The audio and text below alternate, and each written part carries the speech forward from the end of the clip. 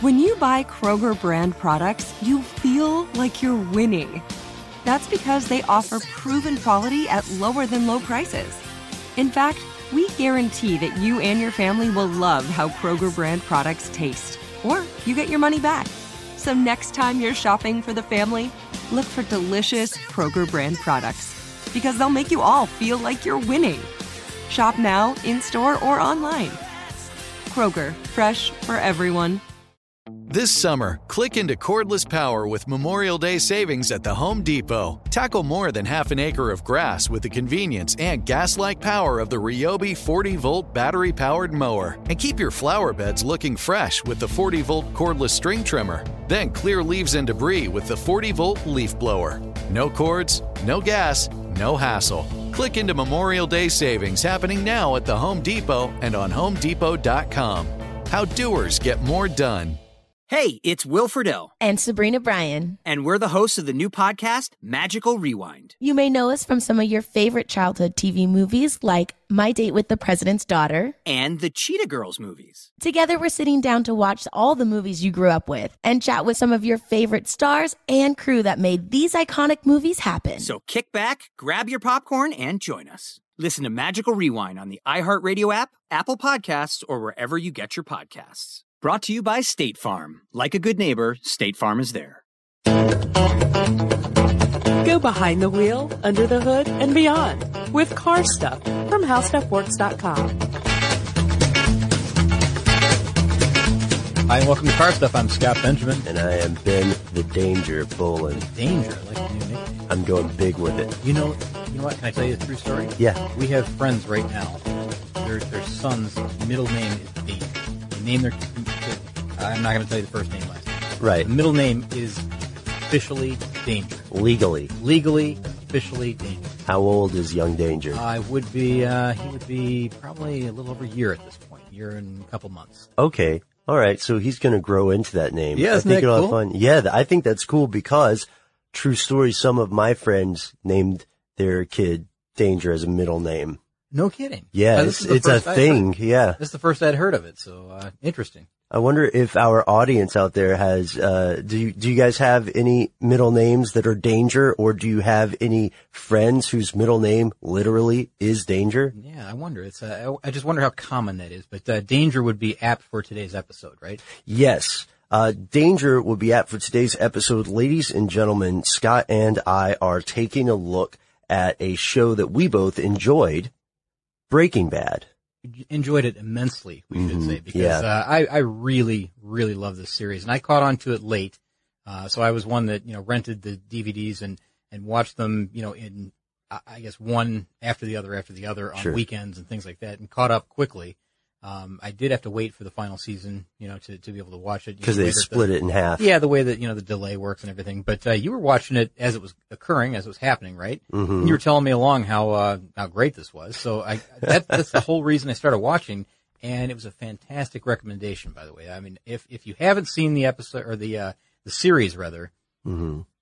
I can't recommend it highly enough. I mean, it's really, really interesting from start to finish. Right. And Ripping. we say that as guys who don't typically tell people they have to watch or they have to read something. I hate being that guy, but I knew you would enjoy it from the jump, Scott, because you're a big fan of true crime. And this is, for the most part, realistic enough to feel like a true crime story. It does feel that way. You're right. And it's just fascinating, and it draws you in immediately, right? Mm-hmm. From the very first episode. And one thing that, one aspect of this that we felt we could maybe talk a little bit about on this show are the choice of vehicles in this particular series, because it was surprising to a lot of people, I think. Mm-hmm. Normally when we see this type of culture, this drug type of culture, and I'll tell you what, if somebody hasn't seen this, maybe you want to turn the episode off right now, because there's going to be a few spoilers along the way, I'm sure. Massive spoilers, Lots Scott. of spoilers, yeah. But I can't imagine somebody hasn't at this point. But it's possible. So I think that a lot of people were surprised by the vehicles that were shown in this series. Rather, Mm-hmm. I keep saying episode in this series, because they were so common. They're so commonplace. It's not like when we see drug dealer out of Miami and they're in a Ferrari, or they're in something very, very flashy, kind of a, in your face type vehicle. Bright yellow Bentley. It's something like that. Yeah, it's nothing like that in this case. I mean, there's a couple of instances where that's occurring on a small scale. Yeah. And we'll get to that, but for the most part, the cars here are normal, everyday vehicles and very surprising. I mean, when you see them, it's almost like your eyes open, your jaw drops for a second, and you realize, well, why am I so surprised at such an ordinary vehicle? Well, it's because these are such extraordinary characters. Oh, nice contrast there. So it's true, ladies and gentlemen. Scott and I are doing a podcast on the cars of Breaking Bad. Now, off air, Scott, you made a great point. You said, well, this might be a show that is 15 minutes. It might be an hour. There are massive spoilers. Quick background before we get into it. Breaking Bad is the story of Walter White, a aging, I would say, high school chemistry teacher diagnosed with cancer. Yeah, lung cancer, and it's set in Albuquerque, New Mexico. And Walter decides that, with his impending demise, that he's going to have to do something to set his family up, right? He's going to have to provide for his family, which he hasn't been able to now with his kind of meager teacher's salary. So he decides that he's going to do this by illegal means. He's going to try to make money fast, try to make a lot of money fast. And one way that he sees to do that is through the manufacture and selling and distribution of methamphetamines. Yes, and using his expertise in chemistry, he was able to create methamphetamine with a level of purity that had not been encountered before. Yeah, because this guy's a chemist, so he's obviously very good at what he does.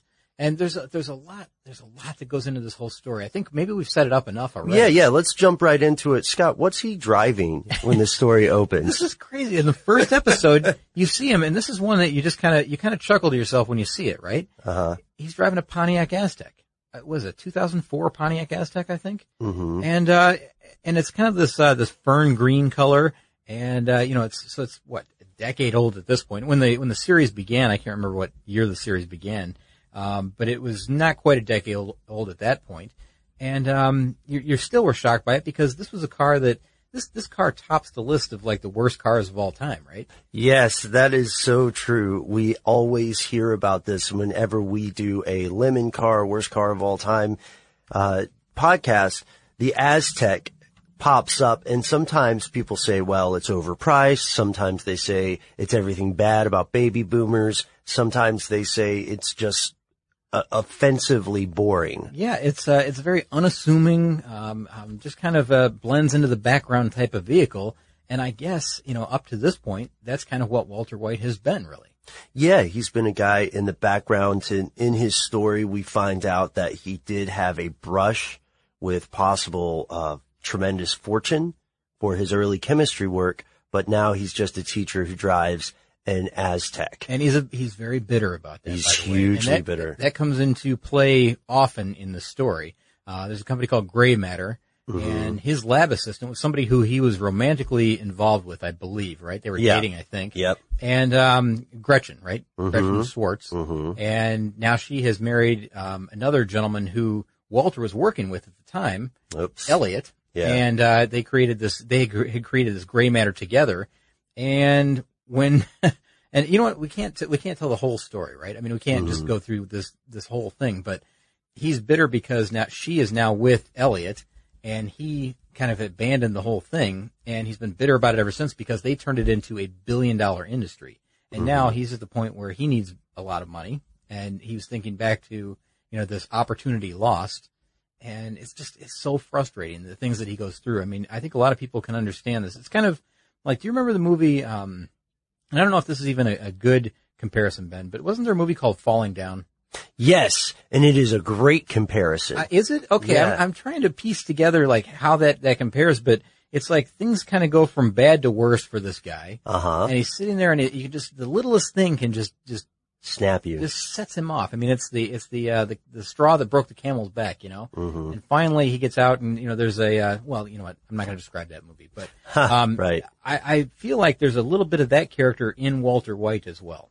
Absolutely. And one thing that's great about this is We know that it's not the car he keeps for the entirety of the time, but before we go on, I think it's time for us to introduce one of the backstage people here, a character named Dennis Milliken. Dennis Milliken, that's right. Dennis, he's the guy who chose the cars, right? Yeah, he's the guy who chose the cars along with the creator, Vince Gilligan. And one of the things that Dennis says in interviews is that he and Vince worked attached to the hip side by side, and Vince Gilligan would describe these characters in very specific ways, and then they would find very specific cars. So every time you see somebody who has a speaking role at all in Breaking Bad and they're driving, their car was specifically and symbolically, I think, picked and connected with them. Well, very much so, because when you see this car, I mean, this Aztek, and we'll move on from the Aztek in a moment, I promise, but it's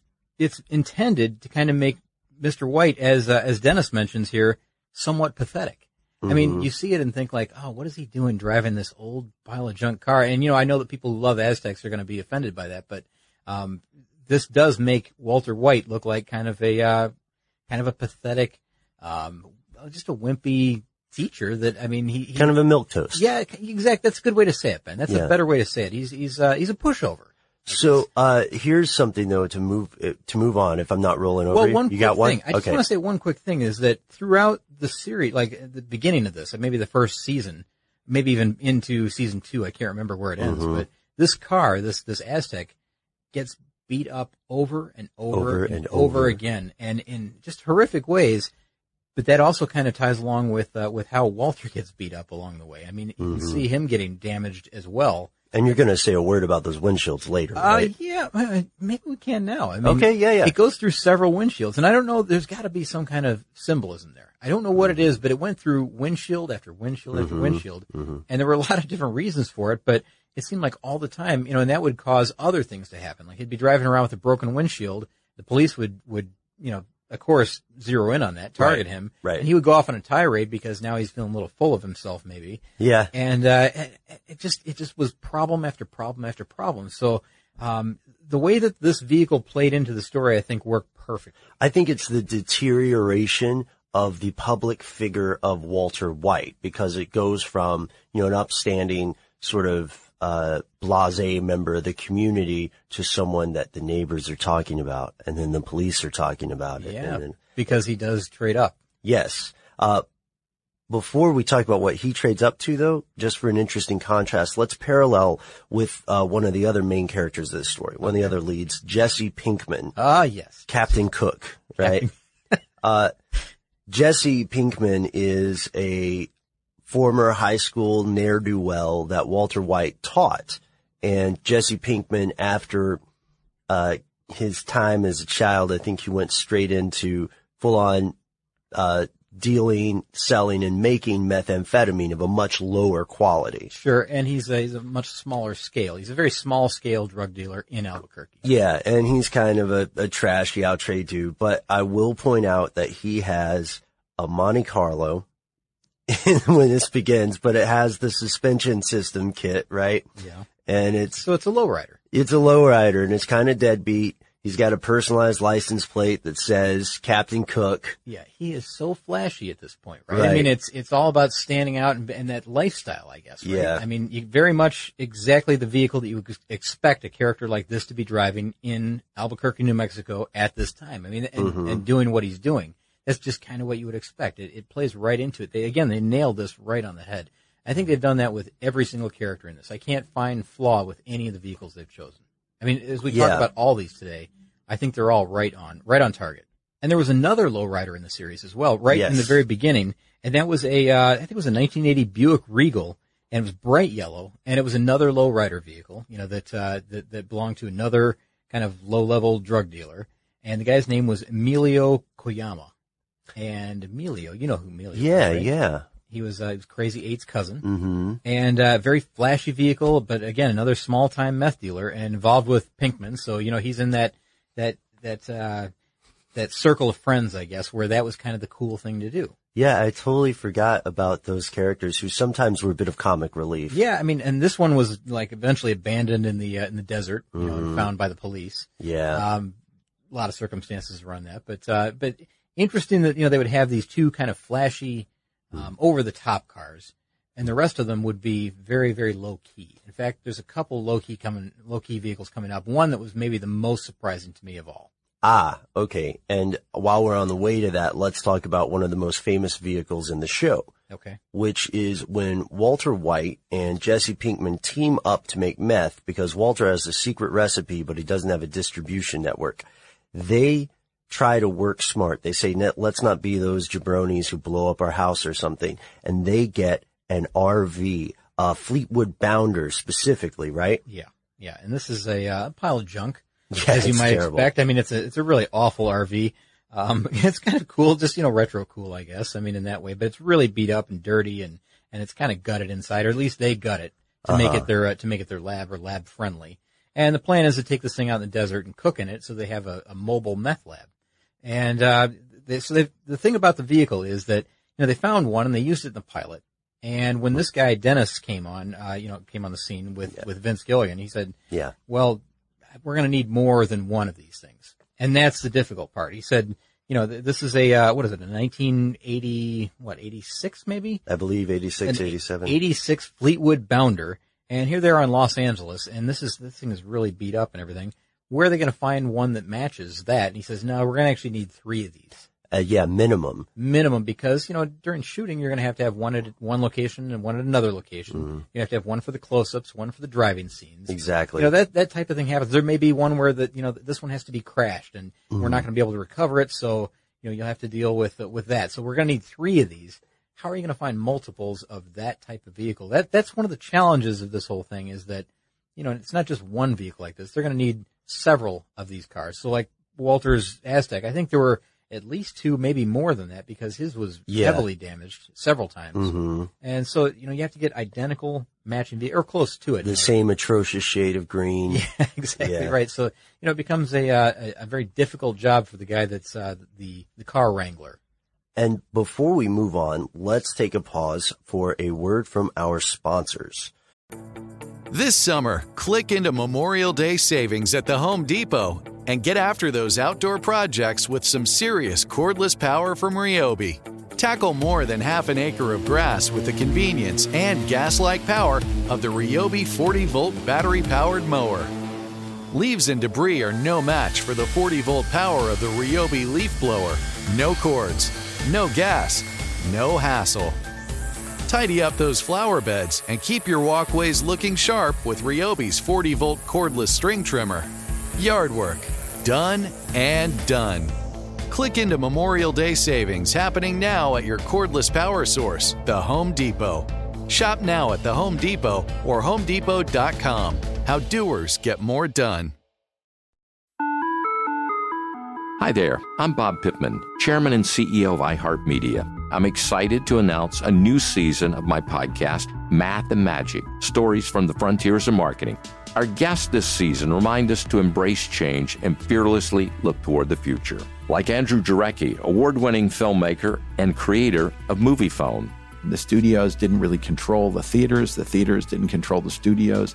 And I thought, well, there's a window in here where I could make things easier for the consumer and also make something that would be very useful for the industry. Or Kellen Kenny, Chief Marketing and Growth Officer at AT&T, who installed fiber in customers' houses rather than leading from afar. It is so crucial that you spend time with the customers. That is the best lesson. In these exciting times, we're looking to the math, the strategy and analytics, and the magic, the creative spark, more than ever. Listen to a brand new season of Math and Magic on our very own iHeartRadio app, Apple Podcast, or wherever you get your podcast. Every week on Talk Easy with Sam Fragoso, I invite an artist, writer, or politician to come to the table and speak from the heart in ways I imagine you haven't heard from them before. Some of my favorites are with Tom Hanks, Margaret Atwood, Questlove, Cate Blanchett, and Oscar Isaac.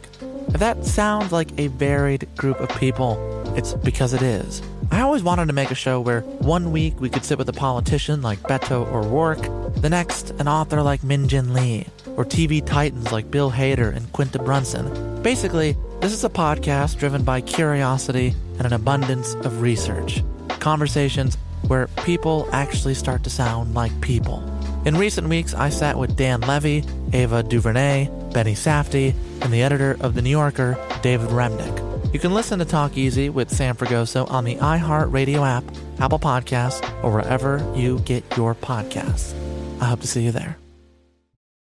And we're back. Scott, we forgot to talk about one of the more contentious characters of the show, Skyler White. Skyler, that's right. Okay, Skyler White. Now, she drives a... I kind of expected this out of Skyler White's, I kind of did character. too, yeah. Now, one thing is that, I thought maybe she would be driving something like a minivan, right? But the idea was that this is the Southwest, and it's going to be a bit more of a rugged vehicle that Skyler would choose, right? So she has a Jeep Wagoneer. Yeah, and the symbolism here is that she is the stable foundation of the family, a motherly character, and, a Jeep Wagoneer, of course, is station wagon. She slowly becomes a little more unhinged as the show progresses. The reason I said she was sort of a controversial or contentious character is because a lot of the fans hated her. Yeah, you know what? I'll tell you something. As we watched the show, my wife disliked her. And I actually kind of thought she was all right. I mean, I thought this character was okay. It was like believable. Yeah, I thought she was believable. And for whatever reason, my wife just almost right away did not like her from the beginning, and she didn't like Marie. Well, now, I don't know what that says, but I mean, I thought that was interesting that she would dislike the two female characters in this. Mm-hmm. Well, I want to point out that, the acting on both characters was fantastic. Whenever you dislike a character in a show that you see, it means that the actor is doing a good job, Yeah, sure. I think so. With that being said, I hated the character of Skyler. I thought her superpower was to be inconvenient and have problems. That was it, huh? And to put lotion on her hands. It was, yeah. But, again, I assume that a lot of that is a lot of her reactions are how any reasonable person would react if they found out that their spouse was selling methamphetamine. Oh, I agree. And we saw a huge slide in the character from where we began. Remember where she was in the pilot episode, all the way through the final episode, or close to the final episode. Just an incredible transformation in that character. And I thought she played it really, really well. And, the thing with the lotion on the hands, that was one thing that whenever she was on screen, as soon as she pulled out that lotion to put it on her hands, my wife's like, oh, here we go again with the lotion. It was always the lotion. And I don't know if that has something to do with like the pregnancy or what. I mean, I think that is something. I think there's something there. Yeah. Everything about this show was so meticulously planned that, everything you see on the screen has to have some sort of import. Speaking of that family, let's talk about the brother-in-law of Walter White, Hank Schrader. Ah, yes, Hank Schrader in his vehicle. Now he's DEA officer. DEA officer, that's right. And so he's kind of the guy in charge down there, right? Sort of an alpha male at the show's start. He definitely is, I would say. And he drives a Jeep Commander, kind of a new one. It's a 2006, not brand new. Yeah. But it's still pretty nice. A little bit on the higher end, too. A little bit, that's right. I mean, as someone said, and there's a Top Gear article, I think, that I read that said, just like Hank, it's kind of rugged on the outside, but a little bit, soft and, I guess, sensitive on the inside. That was how they described it. And I can kind of see that. I mean, he's got this outward image that he's a really, really tough guy, but he's also got, he's the DEA agent with the heart of gold, Ben. He sure is, especially, when he sees concern about these other people's kids or his niece and nephew. Right? I could almost not say that without laughing. But, DEA agent with the heart of gold? With the heart of gold, yeah. It seems like the typical explanation of, the hardened cop type character, right? His wife, Skyler's sister, the other person you mentioned, Marie. Yeah. She is also one of the most hated characters on the show. Because whereas Skyler's superpower is being inconvenient and having problems for the beginning of the show, Marie's superpower is that times 10. Also, she steals. Yeah, she's a kleptomaniac. And it's interesting. That's sad, But man. she drives around in a new Beetle, new Volkswagen Beetle. Right. And again, Ben, I think it was another article that I was reading that said something about it, being all cutesy and feminine on the outside, which I think Beetle owners will be upset with. Maybe some of them. The male ones would. Josh Clark drives one. Why did you have to say that? I knew that, but it is perceived oftentimes as being kind of a feminine vehicle. I know they're trying to get away from that image with the newer Beetle, the one that's beyond the one that that Marie owns. That's true. This one was the kind with the, the vase and, by the flower vase by the steering wheel, that type of image. And, but on the inside, she's kind of a wreck. I mean, she's kind of a mental wreck. Mm-hmm. She steals things. She's really nosy. She has some issues about kids. Yeah, she definitely does. So interesting character. And I think, for the vehicle, I mean, when you see her driving it, it's like, well, yeah, that's what Marie drives. Of course it is. I mean, I think that's what, I got to tell you that every character in this show, it's like, well, of course they drive that car. That's exactly the way it should be. Another great example, if we can move to him, is, Gustavo Fring. One of people's favorite characters. Let me tell you, he was one of my favorite characters. I mean, as far as bad guy goes, right? A villain. Mm-hmm. The chicken tycoon. But when I saw his car, this is another one. This is one where it was completely shocking. This guy has an enormous drug empire. Right, an international drug empire. And here he is. He's driving around in a 1998 Volvo V70 station wagon. A legendarily safe and reliable car. Yeah, but this is also perfect cover for him.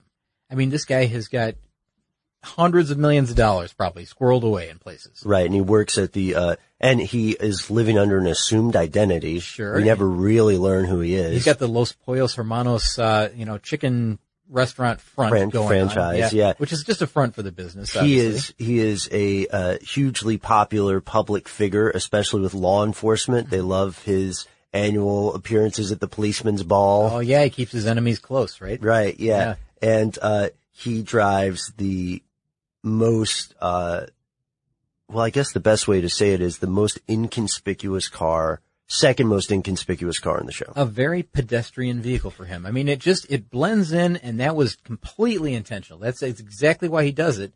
He's the guy that could be driving around in an ultra exotic vehicle, obviously, anything that he wants, but he doesn't do it. He doesn't drive around in a Bentley, even though he's the owner of a chain of restaurants, right? Mm-hmm. He could be doing that. I mean, it's known that he's successful. He's a successful businessman. He could be driving something a little flashier, but he keeps it, relatively, on the inconspicuous level, I guess. He doesn't want to be a standout guy. And that's something else that we see is that the serious criminals in this show, all practice the art of automotive invisibility. Gustavo Fring's right-hand man, Mike Ehrmantraut, drives a Chrysler Fifth Avenue. Yeah. And this is old school. You guys know that I like the longer Chryslers and the Monte Carlos and stuff like that. This is totally, I used to think of these as a kid. I used to think of these as grandpa cars, and it is, I think. Well, he is a grandfather in the show too. Sure. This is another example of how if you want to maintain your existence as a criminal, you become inconspicuous. You blend in, right? Yeah. Now this is a guy, he's a former police officer, and now he's like the head of corporate security at Los Pollos Hermanos, right? Mm-hmm. But he's kind of Gus's hitman, enforcer, for him. And then he also works for Saul Goodman. He's also kind of like Saul's cleaner, fixer, his security. Private investigator, security, a little bit of everything, right? Kind of a jack of all trades. And the thing about Mike is that he's a likable character. At least I liked him, and I guess you did too, right? Oh yeah. Well, the thing is that Mike has a code of honor. Yeah, he has principles of a sort, and they're certainly not the principles of a law-abiding citizen. He does kill numerous people, but he also doesn't kill them unless he feels like he has to. He is not one of the unstable, unhinged drug addicts that proliferate in the show. It's funny to talk like this, isn't it? We're saying like he doesn't kill them unless they need to be killed. It's kind of what they're saying. Well, from his position, I understand. It's part of the story, right? I mean, we understand that's all. I'm not saying he's a good guy. I'm saying he's likable. I agree. I totally agree with you. And the thing is, Mike, throughout this whole thing, does not like Walt at all. I mean, there's a lot of friction there. You, my friend, are a ticking time bomb. Yes. Yeah. Right. He says stuff right. like that to him. And I should say that, with Jesse, he doesn't like him either, but then he does grow to like Jesse because he gets to know him better than he does Walt. And, there's a lot of interesting things that happen in this car, but it's like the soft, comfortable cruiser that he can kind of hang out in and surveil places. And, it's like, just a car that blends in. Again, you can park it on the curbside. No one really pays attention to it because it's not flashy in any way. It's always dust covered. It looks like it's sun faded. It's just a blend-in vehicle that fits him perfectly. He can go into some place, do what he has to do, and leave, and no one really even knows that he was there. This summer, click into Memorial Day savings at the Home Depot and get after those outdoor projects with some serious cordless power from Ryobi. Tackle more than half an acre of grass with the convenience and gas-like power of the Ryobi 40-volt battery-powered mower. Leaves and debris are no match for the 40-volt power of the Ryobi leaf blower. No cords, no gas, no hassle. Tidy up those flower beds and keep your walkways looking sharp with Ryobi's 40-volt cordless string trimmer. Yard work, done and done. Click into Memorial Day savings happening now at your cordless power source, the Home Depot. Shop now at the Home Depot or HomeDepot.com. How doers get more done. Hi there, I'm Bob Pittman, Chairman and CEO of iHeartMedia. I'm excited to announce a new season of my podcast, Math and Magic, Stories from the Frontiers of Marketing. Our guests this season remind us to embrace change and fearlessly look toward the future. Like Andrew Jarecki, award-winning filmmaker and creator of MoviePhone.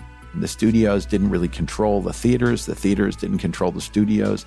And I thought, well, there's a window in here where I could make things easier for the consumer and also make something that would be very useful for the industry. Or Kellen Kenny, Chief Marketing and Growth Officer at AT&T, who installed fiber in customers' houses rather than leading from afar. It is so crucial that you spend time with the customers. That is the best lesson. In these exciting times, we're looking to the math, the strategy and analytics, and the magic, the creative spark, more than ever. Listen to a brand new season of Math and Magic on our very own iHeartRadio app, Apple Podcast, or wherever you get your podcast. Every week on Talk Easy with Sam Fragoso, I invite an artist, writer, or politician to come to the table and speak from the heart in ways I imagine you haven't heard from them before. Some of my favorites are with Tom Hanks, Margaret Atwood, Questlove, Cate Blanchett, and Oscar Isaac. If that sounds like a varied group of people, it's because it is. I always wanted to make a show where one week we could sit with a politician like Beto O'Rourke, the next an author like Min Jin Lee, or TV titans like Bill Hader and Quinta Brunson. Basically, this is a podcast driven by curiosity and an abundance of research. Conversations where people actually start to sound like people. In recent weeks, I sat with Dan Levy, Ava DuVernay, Benny Safdie, and the editor of The New Yorker, David Remnick. You can listen to Talk Easy with Sam Fragoso on the iHeartRadio app, Apple Podcasts, or wherever you get your podcasts. I hope to see you there. And it's interesting that you would point out the relationship he has with Jesse Pinkman, because a lot of the Pinkman character arc is this idea of what is authority and what am I doing with my life, purpose, right? And we see that often what his character appears to want is just some sort of good relationship or community or the approval of some authority figure, right? I think the approval thing is big with him. Yeah. I really do think he's always searching for approval from Walter, but in a kind of an abrasive relationship with him. It's adversarial at times. Yeah, and I know I've said abrasive a few times here, but there's so much of that going on here that, they get along well enough to work together. Sure. But that's about it. Something more grows, and then the trust is broken, and then it goes back to the way it was again before. And it happens over and over again. It's cyclical. And also because the Pinkman character is very, very loyal. Mm-hmm. Again, it's a heart of gold situation, right? Yeah, exactly. Like right. Hank Schrader, he also has a heart of gold, except he is a meth agent rather than a DEA agent. But he forms this, sort of mentorship of sorts with Mike Ehrmantraut, and he begins driving a 1982 Toyota Tercel. Yeah, now that's a dramatic shift from where he was before with that lowrider Monte Carlo that was so flashy and always so shiny flash. And yeah, it was so much. It was like just over the top.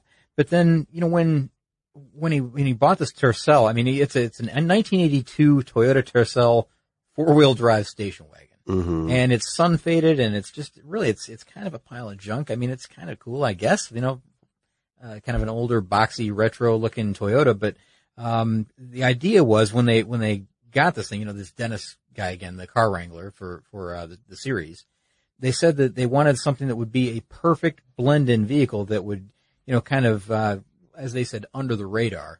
Right. Is what they're looking for, and that's exactly what they found with this vehicle. And to see him in that, after seeing him in that Monte Carlo, it's pretty comical, really. I mean, when he first buys it, later it just becomes, you know, part of the scene, or the scenery rather, and you understand that, well, that's the way everybody in this series is operating. So he's finally kind of he's kind of getting it, I guess, in that, you know, this is the way I should probably operate as well, because it's less dangerous for everybody that's involved. I'm part of this whole big machine now at this point. And, you know, it's strange because this makes such a great contrast to Walter White or Heisenberg's, differing choice of car. Yeah, because once he makes that dramatic shift until he decides, you know, when he decides that he's going to become this Heisenberg character. And you know what? Should we just say, I mean, I kind of was digging around to find out where he got this name Heisenberg, right? You know where he found the name Heisenberg? The Heisenberg uncertainty principle? Yes, Ben, you're exactly right. It was Werner Heisenberg, and he was a German theoretical physicist, and he was also a pioneer in quantum physics. So it makes sense that Walter would choose this name as kind of his alias, right? His gang name, I guess, right? Right. And also, like Walter White, in real life, Werner was a teacher who was diagnosed with cancer. So kind of makes even more sense in that way. So someone really did the research and found out why he would choose that name. It's such an unusual name, right? I mean, when he said that, everybody's, you know, kind of raised eyebrows like, what's he talking about, Heisenberg? Well, yeah, that's it. And we're not a physics podcast, so I don't want to tangle with that. But it makes sense there, the uncertainty, and then also this personal note, which I did not know. We see this dramatic transformation in Walter White when he finally gives up that cursed albatross of the automotive world, the Pontiac Aztek. Yeah. Okay, he gave that up. He's done with it. And he bought kind of a gangster car, didn't he? Yeah, he did. So and it looks really good. He got the Chrysler SRT. Yeah, the 300 SRT. So dramatic change from what he had before. And this definitely shows this transition in his character. I mean, clearly, it's a bold choice, especially for him. It's very flashy, something that he probably shouldn't be driving around in town in, but he feels very bold at this point. Very, he's got his chest puffed up at this point. No one can touch him, right? So this is kind of his version of a gangster's car, I guess. And even there in that community, I guess, this car would probably stand out. Yeah, absolutely. And there's this great scene where he pulls up and he's got this new badass car. Shout out to our super producer, Noel Brown. Noel, is it all right that I'm saying badass on the, okay, I got the nod? All right. He's a great guy, Noel Brown. I think we've talked about him on the air before. Always a great guy. I think we've mentioned him once or twice. I try to mention him every episode. Anyhow, point being that when Walter White pulls up in the driveway, his son sees this amazing vehicle. Yeah, that's right. And then they just cut to him driving back and his son also driving a new car. Yeah, okay. We've skipped one step, though. What step did we skip? We've skipped an important step, and this is one that we talked about in the pony car episode. And I think this is critical that we go back. And it's fine that we're here at this point now, sure. But we've got to talk about this other one. This was now remember this 300 is a 2012 model. Yes. Okay, so this is 2012 that we're talking about, or we're close to it anyways. I mean, as far as, the show or the series. Right. It's new at the time. There was another Challenger that showed up at the time, before this one, several years before this one. There was the red Challenger that he bought for his son as his first car, or what he thought was going to be his son's first car. Now, this is Walt Jr., and he shows up with a Dodge Challenger. Not an SRT model, but a Dodge Challenger that was red. Oh, that's right. And Skyler threw a fit. Yes. You got to take that back. There's no way we can afford that. You got to take it back. So instead of he says, all right, fine, I'll take it back. Of course, the kid is very upset about this, right? This is all before his 16th birthday. So he says, well, of course I want to drive this thing. And he says, no, we've got to take it back. Your mom says take it back. So I'm going to do that. He takes all the paperwork with him. And he ends up going to some parking lot and just destroying the thing. That's right. We totally skipped it. Donuts. He's burning, there's burnouts, there's smoky burnouts. He was doing all kinds of sliding around in this empty parking lot. And then he goes into a ditch, or he hangs it up somehow, right? Yeah. I think it was a ditch. I'm pretty sure. And, the car is stuck. And rather than call for a tow truck, what he does is he takes the paperwork for the car, he folds it up, sticks it in the gas tank, and lights it on fire, and then slowly walks away and then just watches as the car explodes. Mm-hmm. Incredible scene, right? I mean, that's, again, so bold. He's even just like over the top. But this is even prior to when he bought that 300C for himself, or 300 SRT8 for himself. Yeah, that's right. But then later, and this is one more car between this point and that point, they buy, for Walt Jr.'s 16th birthday, they buy him a new car because he's been hinting that he needs a new car, right? They buy him a PT Cruiser. And he's a little bit upset about it. I mean, that's kind of an understatement, I guess. I mean, you would think that he'd be happy with it, but he knew that he could have had that Dodge Challenger. And now here is this PT Cruiser in the parking lot, or in the driveway, with a red bow on it. And it's a nice car. I mean, it's a brand new vehicle. Sure. Or not brand new. Maybe it's brand new. I don't remember the year, but, he's a little bit upset because it's, something like that. Yeah, it probably is. And, it's just a little bit too low key for him, because he wants something a lot flashier, right? Because he's a 16-year-old, wants to show up at school with something really cool, right? Yeah, but he has no idea where his parents are getting this money from. He doesn't know his dad is becoming a drug kingpin. No, but the question was, were they, and I don't remember how this plays in the series, were they already owners of that, of the car wash? I'm not sure. The car wash that Walter worked at formerly. I can't remember the timeline, but there was, they do eventually in the show buy a car wash so that they can launder money. Yeah, and I know we're skipping all over the place, but this is the way these vehicles are working out. I mean, it's a funny timeline, but it's more about the vehicles. Now right back to where you talked about. Now they both pull in together, and Walter Sr. has the 300 SRT8, right? And then Walter Jr. pulls in, and he's got a Dodge Challenger SRT8 again. Yeah. From 2012, so here's his second Challenger, really. It's pretty incredible, but it's an extremely bold move again. I mean, it's just so in your face. I mean, he's bold, not hiding anything. It's bold if you have to do it. If you don't have to do it, I would file it under foolish. So we haven't talked about one character that we did mention, which is a character who is sort of a breakout star that a lot of people didn't expect, and that, my friend, is Saul Goodman. Saul Goodman. Better Call Saul. That's right. He's going to have his own series soon. Yeah. And now Saul in this series is a flashy, trashy, sleazy, ambulance chasing, crooked as they come lawyer. Think about sleaze. Think about all the things Hollywood tells you about sleaze. Bad hair combed over, right? That's Saul. Bad suits, ill-tailored. That's Saul. Weirdly into doing petty crimes for relatively small cuts of money. That's Saul. That is so strange, isn't it? That he's driving a 1997 Cadillac DeVille, which is going to be important later. I have an interesting thing about that. Okay, good. And it's what, a white vehicle, has the license plate lawyer up, and a little flashy, but not out of the ordinary, I guess, from what you would expect from kind of like the big attorney in town, right? Right. He's like the litigation version of Captain Cook at the beginning of this. Little bit deadbeat, little bit two-bit, but he's making an okay living. Well, he's definitely on the dark side. He is definitely. I'm sure he also, has plenty of legitimate cases, but there's many, many more that he's dealing with that are, under the table type stuff. Yeah. Every encounter in his office, he's laundering money for Walt, right? Eventually. And every encounter in his office, you see there's some other person that has a scam that he's helping out with, like neck injury on the job kind of thing. And he has a drawer full of cell phones. I mean, like 50 cell phones. Yeah, he has so many burners. Yeah, it's ridiculous. It's pretty funny.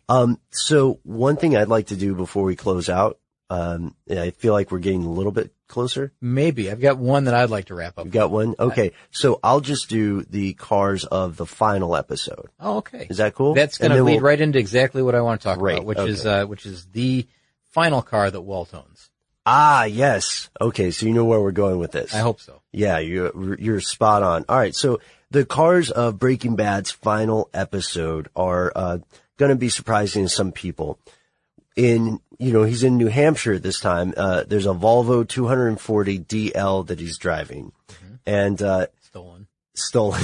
And this was a car that is apparently, according to the guys writing at Jalopnik, this just screams New Hampshire like no other car would. But it's also a car that would reasonably be stolen in that area. Sure. So it's smart and it's realistic. And then, well, do we want to talk about the Chevy El Camino?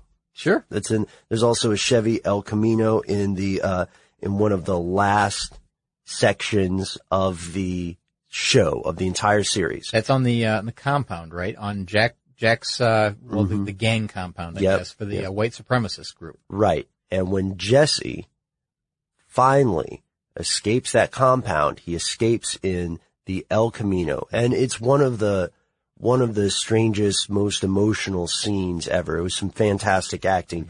But that all leads us to say, what, Scott Benjamin? My favorite vehicle of the whole thing, maybe. I mean, I think this is it. I mean, because there were other cars that we haven't covered, and can I just quickly go through? Yeah, because laundry list. There's just a few that I think we should mention. Now, I'm going to just kind of skip around this list here, but there was one car that was a standout kind of as almost an exotic.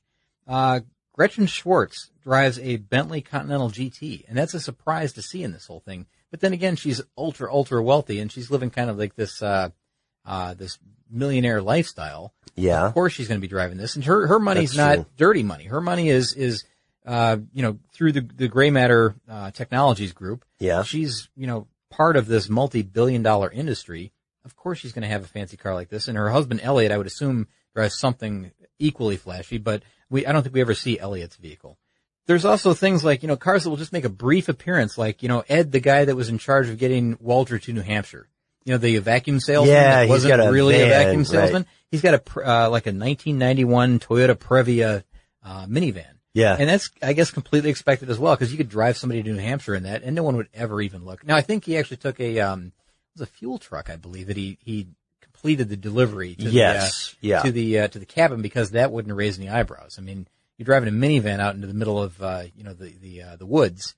That's going to probably garner some attention. But you drive this fuel van where I think he was hidden inside. And you had to have different plates too, I'm sure. Yeah, plus it worked that he could carry him in that pretty easy, right? Undetected.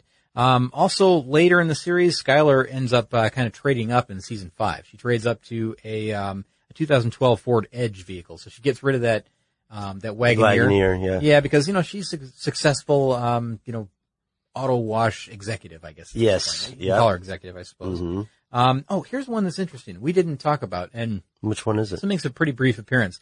It's a BMW. It's a 1996 BMW 318, and this one has a very small part.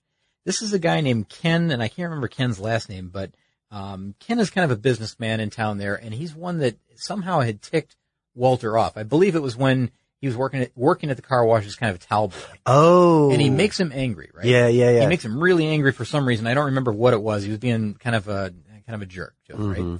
And Walter later sees him at the gas station filling up, and Walter sneaks over, opens the hood, puts a squeegee between the terminals of the battery, under the hood of his vehicle. Yeah. As he walks away, the car bursts into flames as the guy's filling up, and he doesn't know what's going on. It's kind of like an I'll get you type scene, and a revenge scene. Very cold, very calculated, and it worked out perfect for Walter. There's also things like, the Mexican cartel car that I think the cousins drove in, and it was very flashy, very out of place, and I think they traded up to, or traded down maybe, to that old kind of ranch truck that as they were walking out of that. That's right. Yeah. Remember the village that they were crawling on their bellies in? Uh-huh. They traded clothes and they traded, vehicles, right? Yeah. They paid them a boatload of cash for this thing. There's also Walter White's rental car. Remember when he was having his Aztec fixed, that you saw him in. What was it? I don't remember that one. It was a Toyota Yaris. It was a 2009 Toyota Yaris. Right. It looked like the tiny little egg car. 2009 Yaris, but that was his rental vehicle. And of course, when you saw him in that, you're like, well, of course that's what he chose. But he didn't choose it. It was just the rental vehicle. And then just a lot of like DEA agent vehicles, and maybe there's also that remember the bike that Drew Sharp was riding on? Mm-hmm. The off-road bike, I think it was a Yamaha TTR 125 that he was on. Mm-hmm. That was the kid that witnessed the train robbery. Oh, that's right. And very cold and calculated Todd walks over and shoots him. And that's just an incredible scene. Bad ending for Drew Sharp, but and then later you hear all these reports of the missing boy, Drew Sharp, and it's just really, it's kind of chilling. We have to talk about the very last car, though, because I have a question for you. All right, I'm sorry. I'm going on. No, this way is too great. many vehicles. Because we could, I have a list, and I feel like we could keep going. We let that go. I'm sorry. That was a long time ago. You led up to it like, and the last car is, and then I went through that whole list. Okay, no, so that's great. My favorite vehicle the whole season was, or the whole series, I think, was the 1977 Cadillac Sedan DeVille that was Walter's last vehicle. Which is so interesting that he would be driving a DeVille, the epitome, already established in the mythology of the show, the epitome of sleazy, 2-bit, just criminal kind of stuff. Really? Well, because, it's associated with Saul. It's a different version. It's an older version. It's I guess it would be kind of a gangster car in a way. I mean, it's a long vehicle. This particular one I don't see as being like a gangster vehicle. This one is more a method of delivery for him, right? Right. Yeah. This is a medium because one of the last things he does is this guy is kind of a believable MacGyver for anybody familiar with the MacGyver show, right? He has all these tricks up his sleeves, and one of his last big tricks is that he rigs a sentry gun, a remote controlled sentry gun in the trunk, and also rigs the mechanism to pop the trunk and make this thing work. Incredible scene, but it has to be a big vehicle like this. It has to be it has to have the space. It has to have the trunk space, and that's why this arms dealer that he visits to get this M60 machine gun, he visits this guy named Lawson, and Lawson sets him up with the M60 and the Cadillac, and I would guess I don't know if it's Walter's device. I think it is Walter's doing the way he set up the mechanism to fire this thing. I'm pretty sure it is, because I remember him in the desert kind of working things out, like testing this thing. But just an incredible scene, and the car worked perfectly.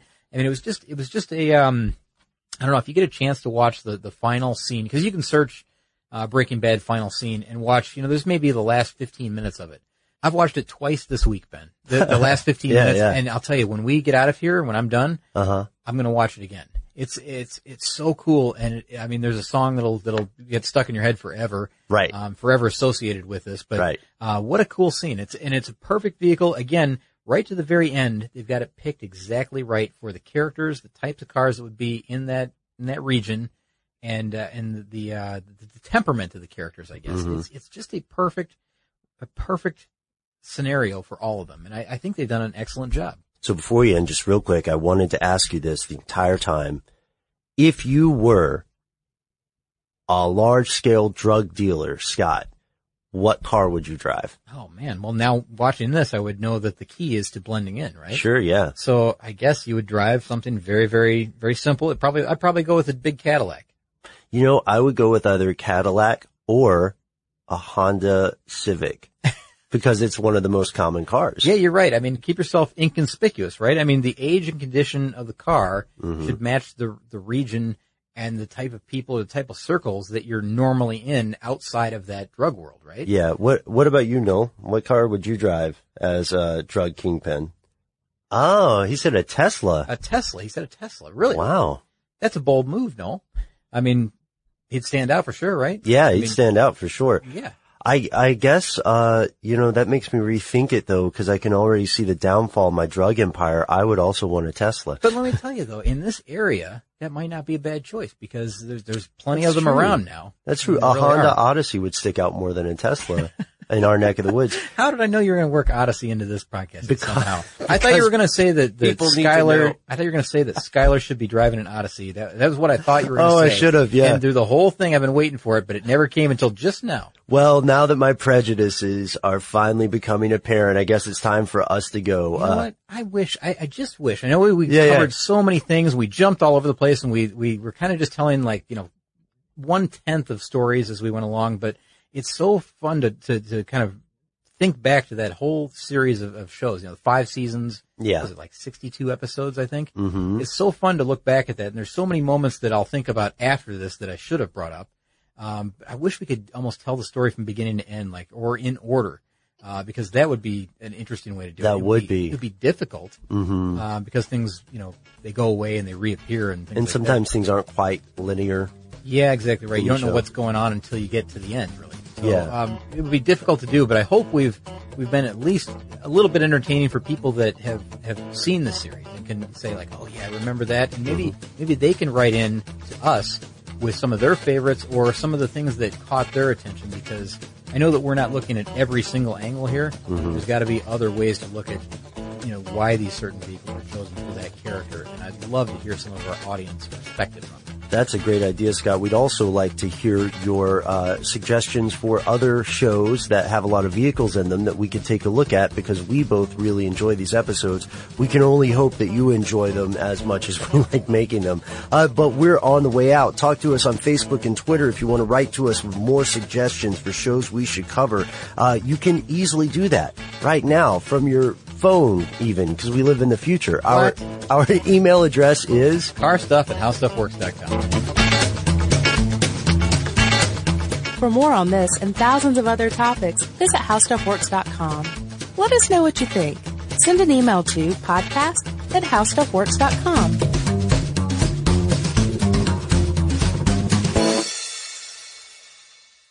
With the new Dexcom G7, you can achieve better diabetes results without painful finger sticks. It sends your glucose numbers to your compatible phone or watch, so you can always see where you are and where you're heading. See how food and exercise affects your glucose, making it easier to spend more time in range and lower your A1C. Take control of your diabetes with the #1 recommended CGM brand. It's easy to get started today at Dexcom.com. That's Dexcom.com. Dexcom data on file 2023. If your glucose alerts and readings from the G7 do not match symptoms or expectations, use a blood glucose meter to make diabetes treatment decisions. For a list of compatible devices, visit Dexcom.com/compatibility. Hi, I'm Michael Rappaport. And I'm Kibi Rappaport. And together we're hosting Rappaport's Reality Podcast. We have a passion for reality TV, and we're inviting you into our living room. We're dissecting the drama, and we're giving praise to the single greatest form of entertainment on television today. That is right. Reality TV is the greatest form of entertainment on television today. Listen to Rappaport's Reality with me, Kibi Rappaport. And me, Michael Rappaport, on the iHeartRadio app, Apple Podcast, or wherever you get your podcast. Hello, acclaimed comics writer and notorious Scott Summers hater, Rosie Knight. Well, hello, Emmy-winning podcaster and totally unbiased Targaryen royal supporter, Jason Concepcion. Somehow the X-Ray Vision podcast has returned. And like always, we'll be here every week. You'll hear from TV writers, actors, comics creators, pop culture critics. Nothing is off the table. Listen to X-Ray Vision on the iHeartRadio app, Apple Podcasts, or wherever you get your podcasts.